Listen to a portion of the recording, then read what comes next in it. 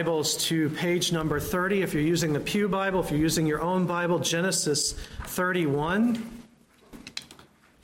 We're going to be studying the whole of this chapter, so I had Elder Boyajian read the first 24 verses, and in a moment we will pick up with verse 25. That's page 30 in your Pew Bible.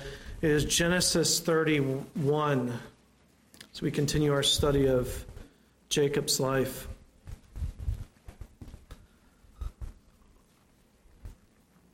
There are a lot of books out there about the Bible. There are so many commentaries, devotionals, free classes, internet courses.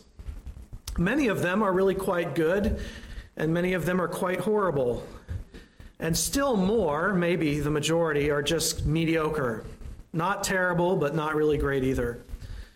But did you know there is one commentary on the Bible that is truly inspired? I have it in my office. Several of you have them as well, in case you didn't know. It never goes wrong, it will never let you down, and it is never mediocre. Some of you know where I'm going here. The only perfect commentary, as we just confessed, the only perfect commentary on the Bible is the Bible itself. Now, please don't think I'm pulling your leg. I'm completely serious here.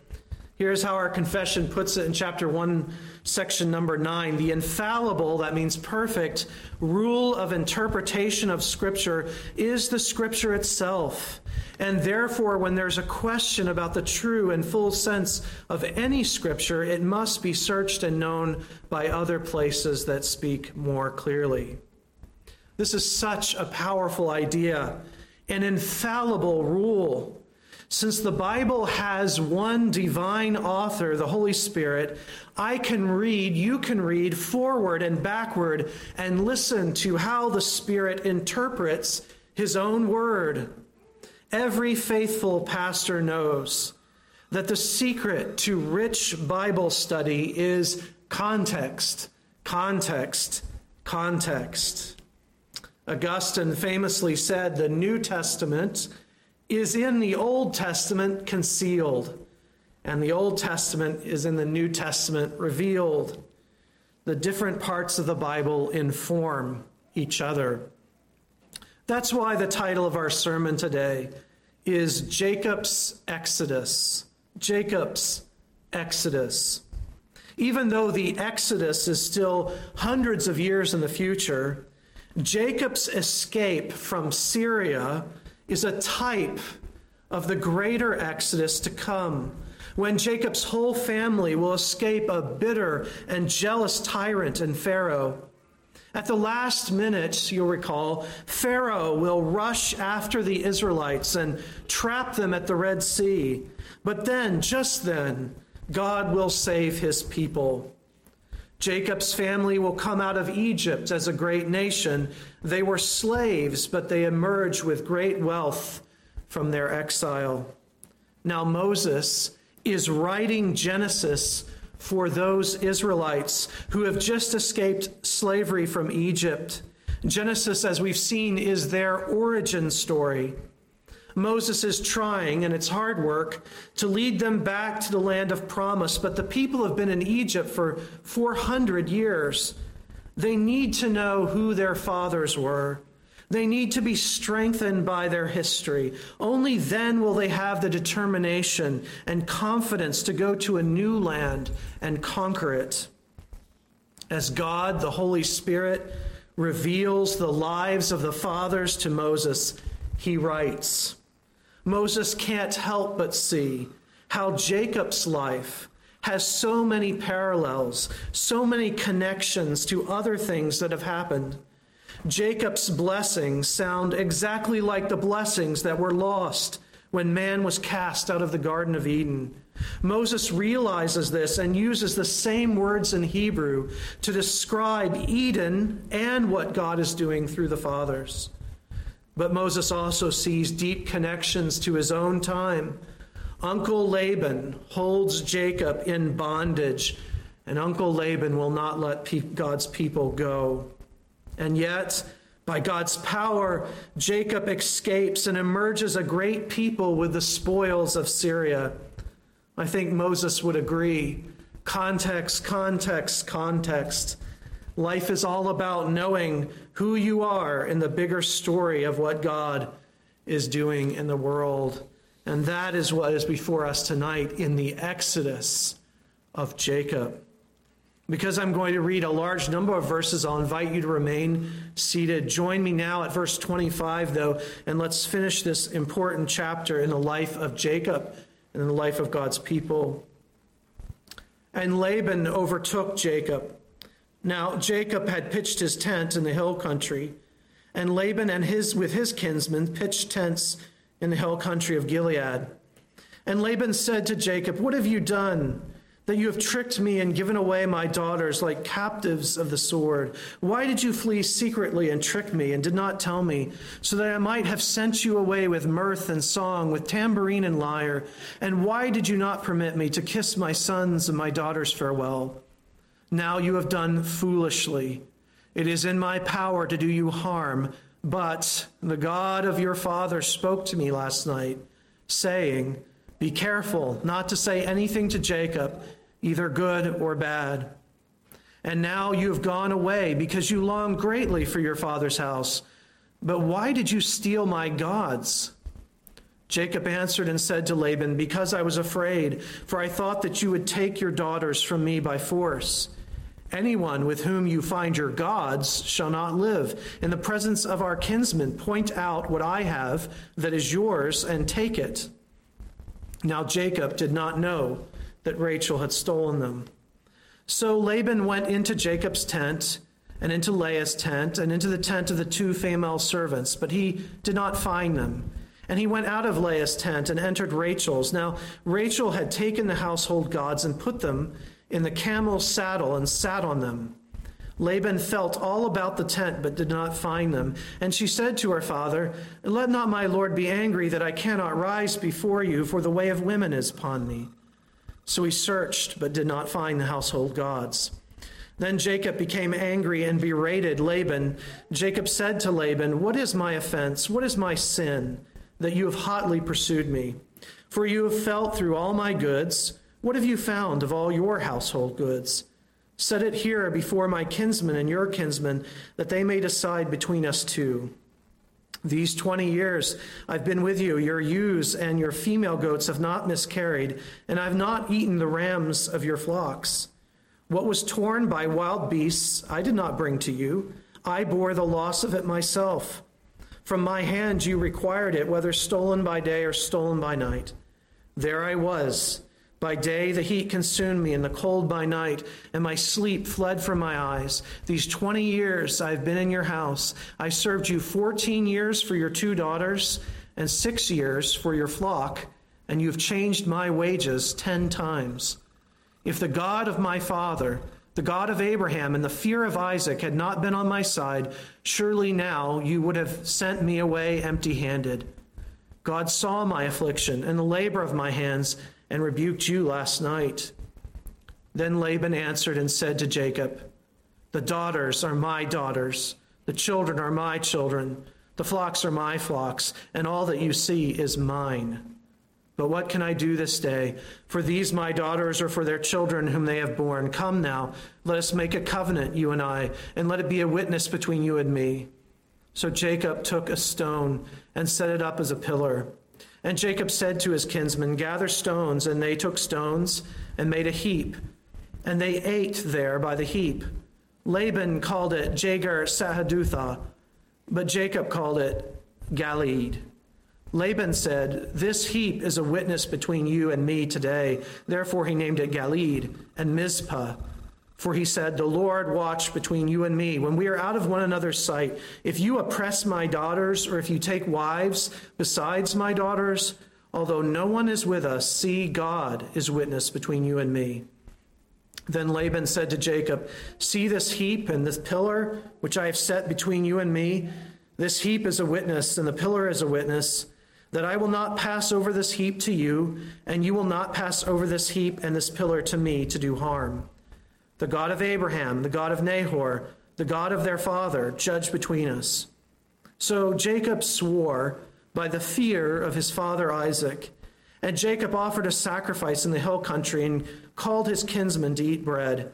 They ate bread and spent the night in the hill country. Early in the morning, Laban arose and kissed his grandchildren and his daughters and blessed them.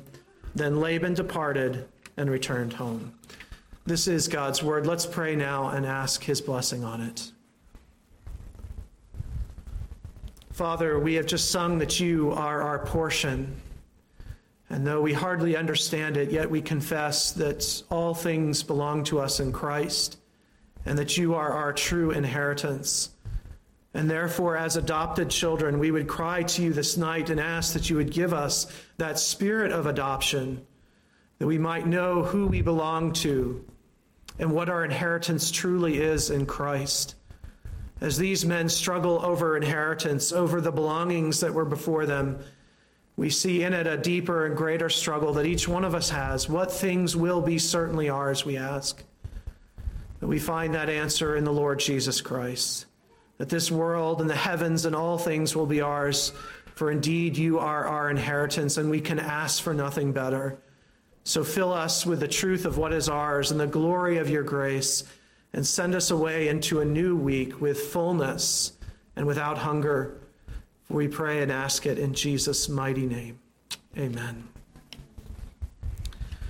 Did you know that there are at least 4 major Exodus events recorded in the Bible?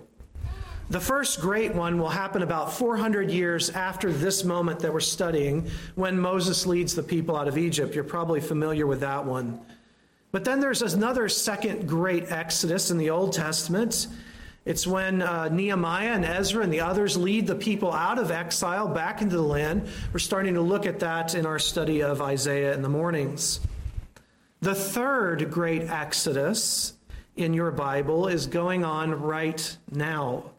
Through the gospel of Jesus, slavery to sin and Satan is broken, and believers are coming together as a new holy nation, a royal priesthood, according to the Apostle Peter. The author of Hebrews connects the dots for us when he refers to us also as a wilderness generation, a generation that's come out of slavery, come out of the world, come out of sin, but are still waiting to enter our final promised land, our final rest. We've been liberated, but we're still journeying. And then fourthly, lastly, Christ's return will trigger that great final exodus. In fact, all the other exoduses are just shadows and types of the one great climactic exodus that is coming at the return of Christ. In a moment, Jesus will transform his people, crush his enemies, and bring us into the eternal rest and promised land. Now, what you need to understand, I think, tonight is that our story is connected to all those other Exodus stories. What's happening here is not just 2 Middle Eastern men trying to get rich. This isn't just a dysfunctional family, although it is certainly dysfunctional. But rather, something bigger is going on here. The fate of the world is at stake here. Jacob is the promised one. He holds in his person the hope of the world.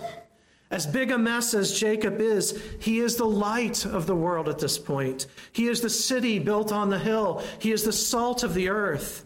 Christ's story is bound up in his story. No Jacob, no Jesus. Satan and the dark forces of our world know this.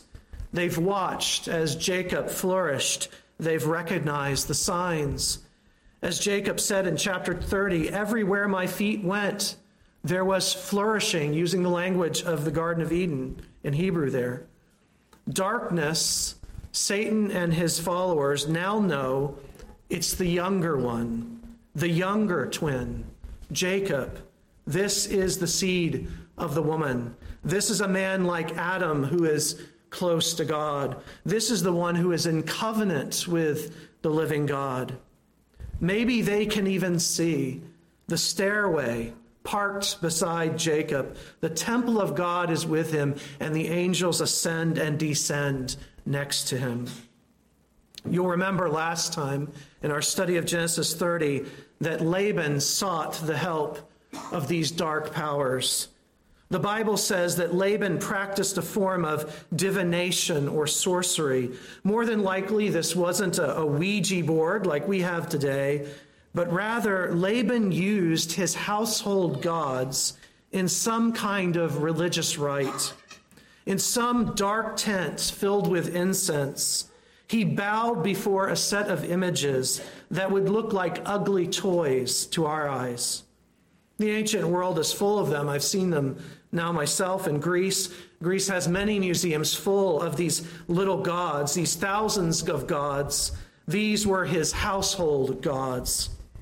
He wanted to know why he was doing so well and how he could get more stuff, more power, more of everything. The darkness answered him. They said to Laban, "That's right. You are blessed because of him. Don't let him go." Laban didn't know who was behind the message. He probably thought, as many did back then, that his ancestors were speaking to him. The darkness was happy to have Laban think that he was just listening to his long-dead grandma and grandpa. It didn't matter who Laban thought he was communing with. All that mattered was that Laban heard what he wanted to hear. Laban is a slave to himself and his appetites, and the darkness urged him on in that path. Laban liked what he heard. He probably called it tradition or being true to himself, but just like today, in reality, it was just lust dressed up. Who is strong enough then to deliver Jacob from Laban and his gods? Well, our God is the God of the Exodus, of all the Exoduses. He alone can deliver from slavery. No one can stop him from blessing his people. He will never leave them or forsake them.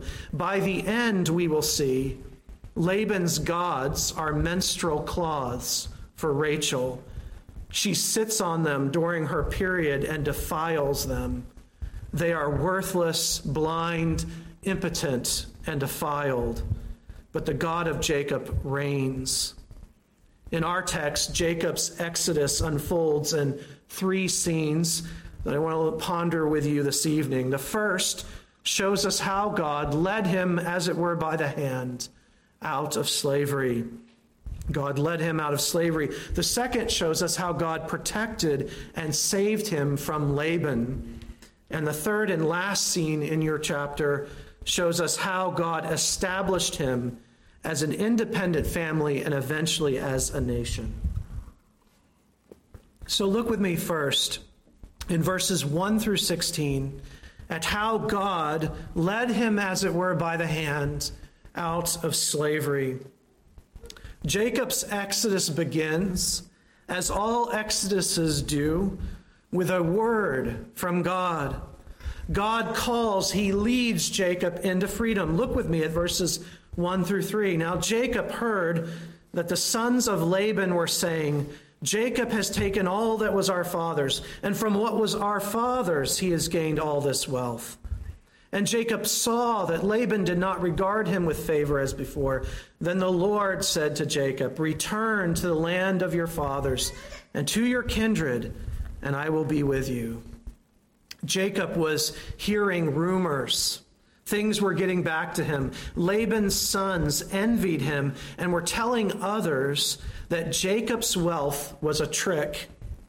We can kind of imagine the sons saying something like this: "It's just like Jacob to steal our inheritance. After all, that's who he is, a grasper. You've heard the stories about him and Esau, right?" Laban, on the other hand, didn't say anything that could get back to Jacob. He was too clever for that. But Jacob knew in his heart that Laban had come to hate him. In the Hebrew text, the Bible literally says that Laban's face fell. That's the Hebrew way of saying that he came to envy and hate Jacob. In fact, it's the identical phrase used by Moses to describe how Cain came to feel about Abel, that he envied him, hated him, and you know the story, eventually killed even his own brother Abel. The Israelites who are hearing this for the first time from Moses' pen knew that look well. It's how the Egyptians had looked at them. In the early days when Joseph was alive, the Egyptians were like family. Everything Joseph touched, kind of like Jacob, it flourished. Egypt was happy to be blessed alongside God's family. That is, at first. But the Jews kept growing. They kept having kids. They kept flourishing and being blessed. And after Joseph died, the Egyptians began to change. They resented, envied, and feared the people of God. They tried making them slaves, but that didn't stop them. So they tried killing all the male infants. They were desperate to keep them, but they also hated and envied them. Moses knew this look well. But here's an amazing truth, a truly amazing truth. The hostility of Laban and his sons is part of God's plan. If Jacob gets comfortable in Syria, if he just marries into the family and stays like most people would, the promises of God will fail. The line of Christ will be broken. Think of it this way. When God called Jacob's grandfather, Abraham, from this same neighborhood, he demanded that Abraham leave all that behind and live as a sojourner in the promised land. If Jacob goes back to the same place that Abraham came from and becomes a citizen again, if he settles down, if he gets comfortable, then we're right back where we started. Laban, then, you see, is God's Laban. God is using Laban to keep Jacob uncomfortable. Do you see? There's a big part of Jacob that never wants to go back to the promised land. And there's a part of Jacob that never wants to go home and face Esau again. He's terrified of his older brother, as we'll see. And so God allows Laban to oppress Jacob so that Jacob never settles down. And then, at the perfect time, when Jacob has some wealth, has his children, and is sick of Laban, at the perfect time, God comes again to Jacob and says, leave. And notice the wonderful promise that God gives to Jacob. That promise, remember, that comes right from the Garden of Eden. Verse 3, I will be with you. I will be with you. That, brothers and sisters, never forget this. That is the master promise in the Bible. All our blessings go back to this one promise. God says, I will be your God. You will be my people. I will be with you. Now, the Jacob who came to Syria 20 years earlier may have not really trusted God's word, but this Jacob, the Jacob who's learned the hard way for 20 years, he listened. He believed that God is able to do this, and he starts to make his arrangements. The very first thing he needs to do is to speak honestly with his wives. He does this in verses 4 through 14. I won't read all those verses again, but just notice some critical points. First, Jacob tells them the truth. There are no schemes here, and we know Jacob loves his schemes. He says in verses 6 and 7, you know how I served your dad. You know that your dad changed the deal 10 times, but God would not let him hurt me. If he said that I could have the spotted, then all the herd were spotted. If he said I could have the striped, they were all striped. Jacob then does something really hard to do. He tells his wives about his vision. Look at verse 11. Then the angel of God said to me in the dream, Jacob. And I said, here I am. And he said, lift up your eyes and see. All the goats that mate with the flocks are striped, spotted, and mottled. For I have seen all that Laban is doing to you.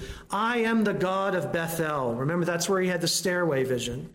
I am the God of Bethel, where you anointed a pillar and made a vow to me. Now arise, go out from this land and return to the land of your kindred. This is a really critical moment for Rachel and Leah as Jacob shares this vision with them. They have lived in the same place their entire lives. They have worshiped with Laban all that time. That is, they've been raised in false religion.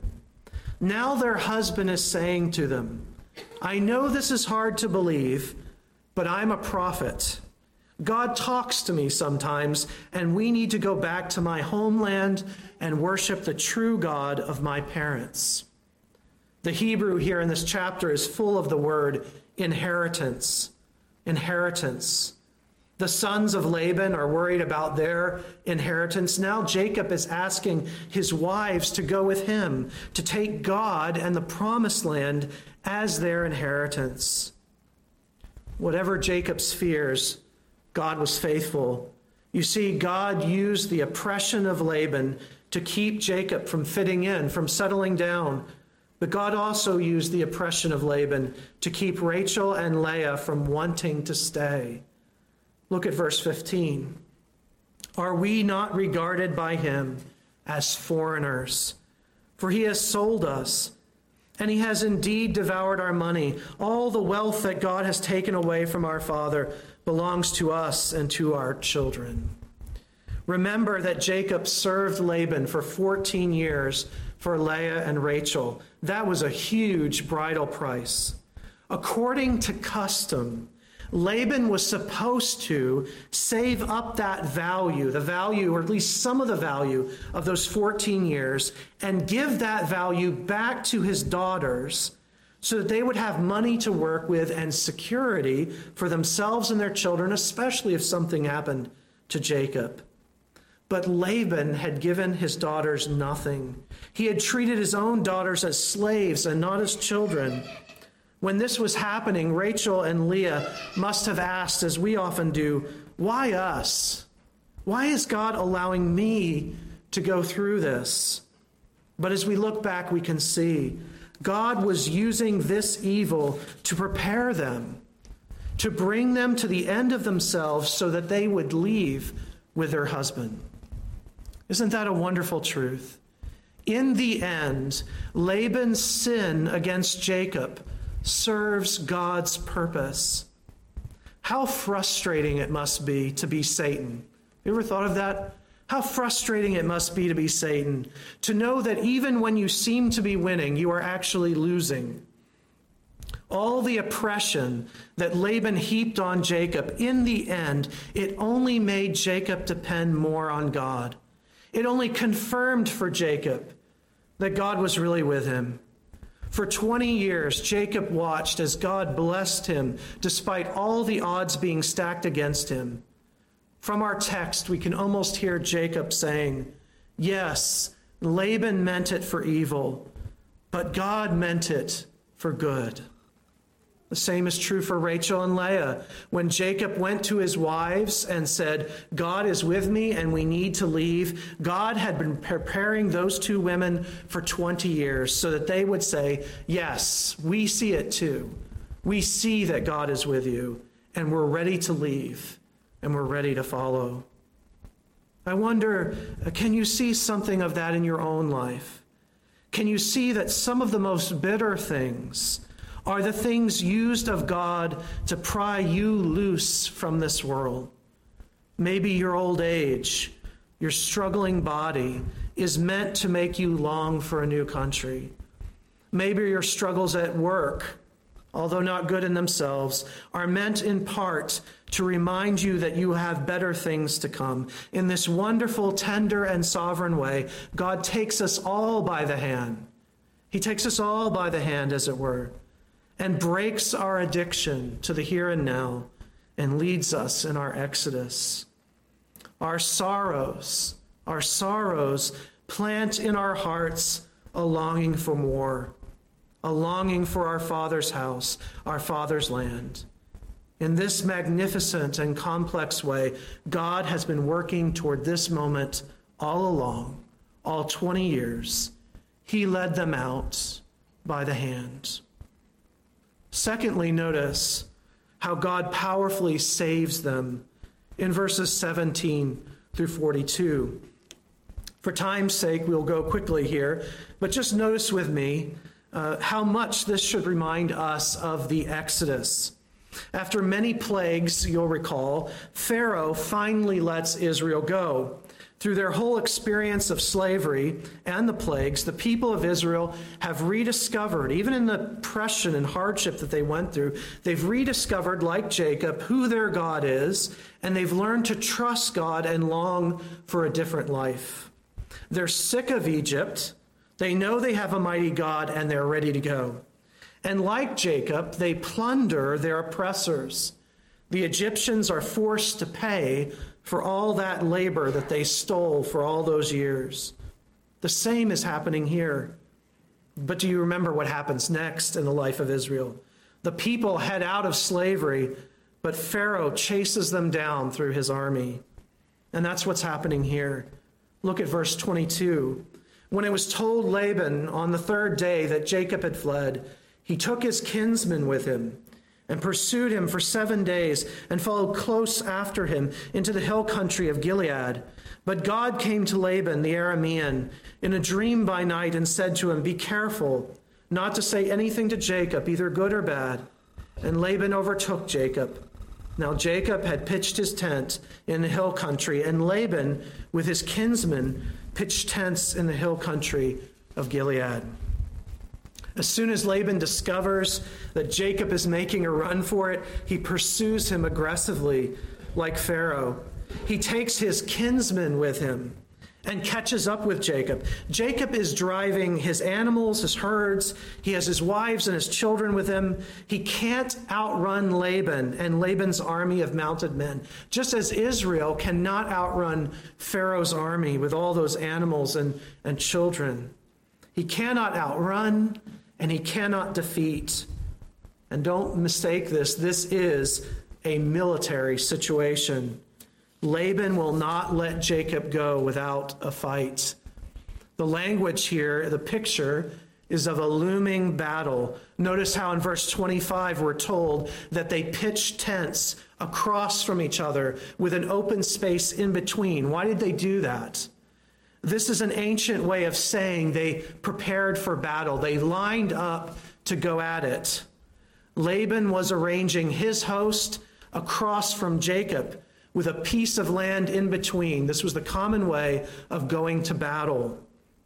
But just as God saved Israel from the pursuit of Pharaoh, so here he rescues Jacob.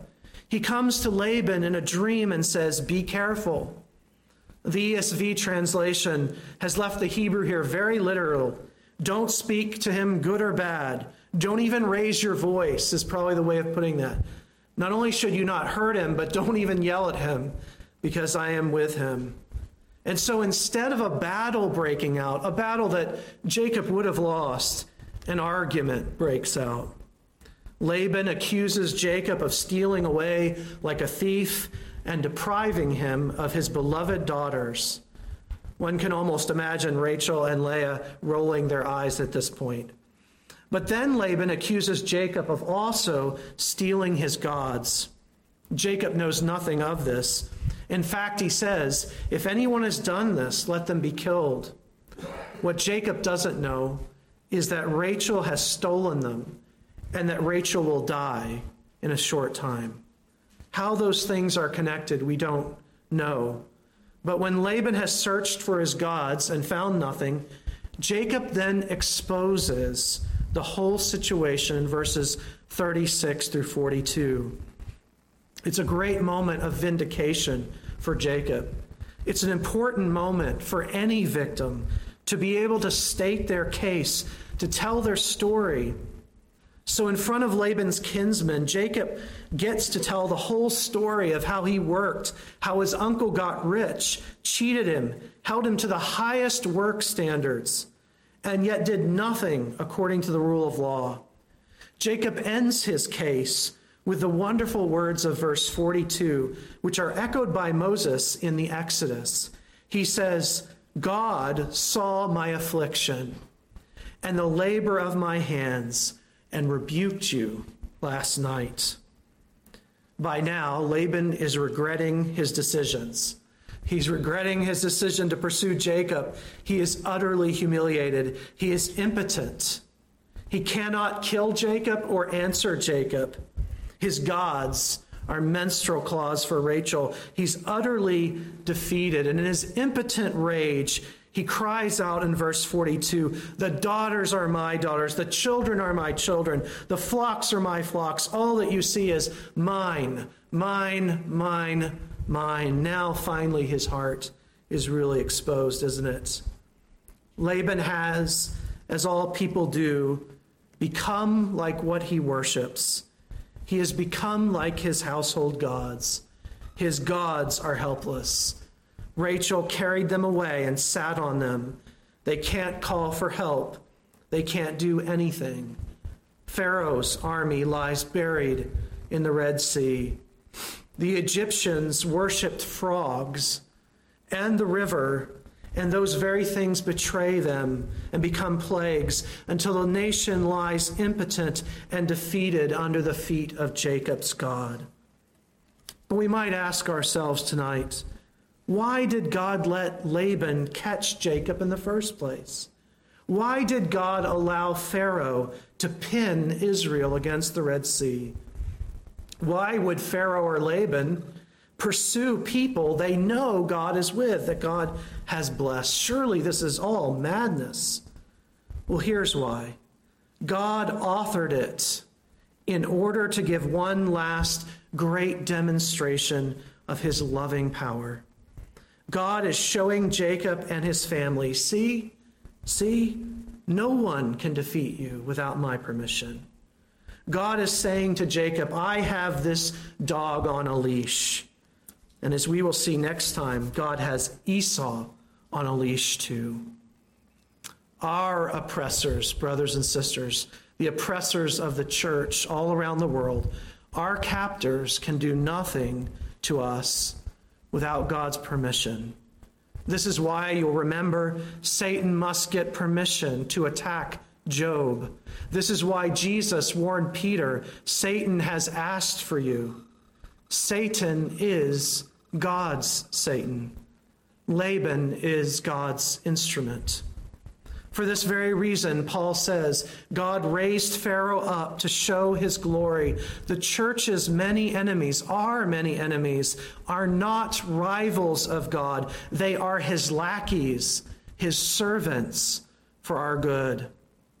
Now the devil, he'll often say to you, don't you know, as Laban says here, don't you know I have power to do you harm? We need to reply as Jesus did when Pilate said this to him. Drunk on power, Pilate said to Christ, don't you know I have the power to crucify you? And Jesus answered him, thou couldst have no power at all against me, except it were given thee from above.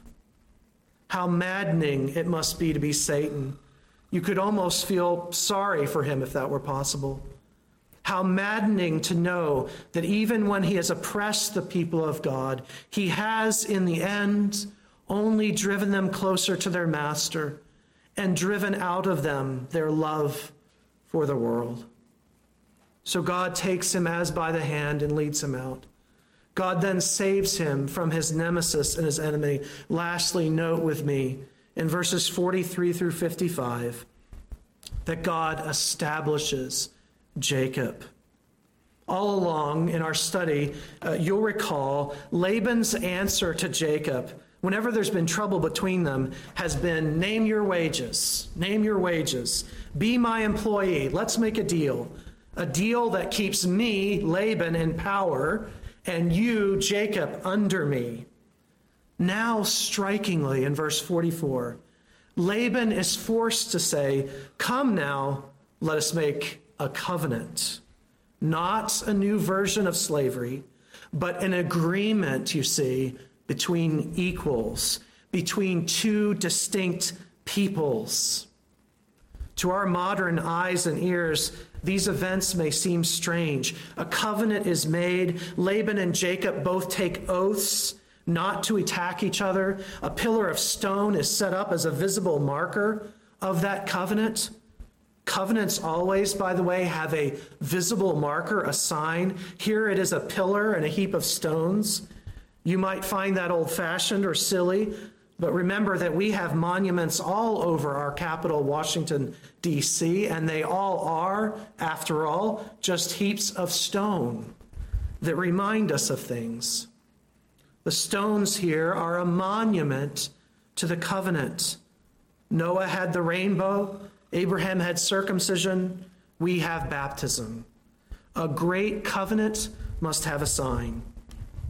And then, after the oaths are taken and the signs set up and named, the men sit down and they eat a covenant meal. Jacob had made a sacrifice, you might remember, to mark the covenant, a sacrifice to God, and some parts of those animals would have been taken and cooked and eaten for a covenant meal.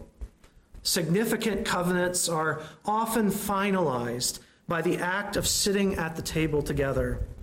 It's a powerful symbol, isn't it? They put down their weapons and fellowshipped with each other around the table. It's a powerful act, isn't it? It really drives home to everyone that the battle is over and peace is here. Jacob came to Syria with nothing. He leaves on equal footing with Laban. He is now a distinct people. He is on his way to being a great nation. God has, in the end, fulfilled Psalm 23 in Jacob's life. Jacob, in his shepherding days in Syria, has learned to sing, "You prepare a table for me in the presence of my enemies." God led him by the hand. God saved him from his enemies. And God established him as his own people and as a great nation. Now, can you step back with me for a moment and see the picture? This is Jacob's exodus. For 20 years, God worked on him through Laban and Laban's daughters. He froze at night. He simmered during the day. He did a lot wrong. Laban did a lot wrong. But in the end, Jacob inherits peace. Jacob is led out into safety. He emerges from his trials intact, faithful, a new man. A new nation is born. Where there should have been war and death and defeat, there is now peace and a future. Why did Jacob get an exodus? Why did Jacob get an exodus? Why will one day we emerge from our pilgrimage with glory, peace, and a bright future? To answer that, come with me now. Fast forward many years. It is just hours before Jesus' arrest and crucifixion. The world has turned against God's one and only. The human race has once again shown its true nature. God sent his Son, and we hated him. He was the light of the world. He made the world, and yet the world would receive him not. Even his disciples, who saw so many miracles, will run from him and abandon him. By human standards, we expect to find a bitter Jesus, an angry Jesus, a disenchanted Jesus, a warrior Jesus. We expect to hear him say, "I've had it up to here with these people." But just then, just as the hatred of Jew and Gentile is at its peak, just as Jesus' death is dawning, what does our Savior do?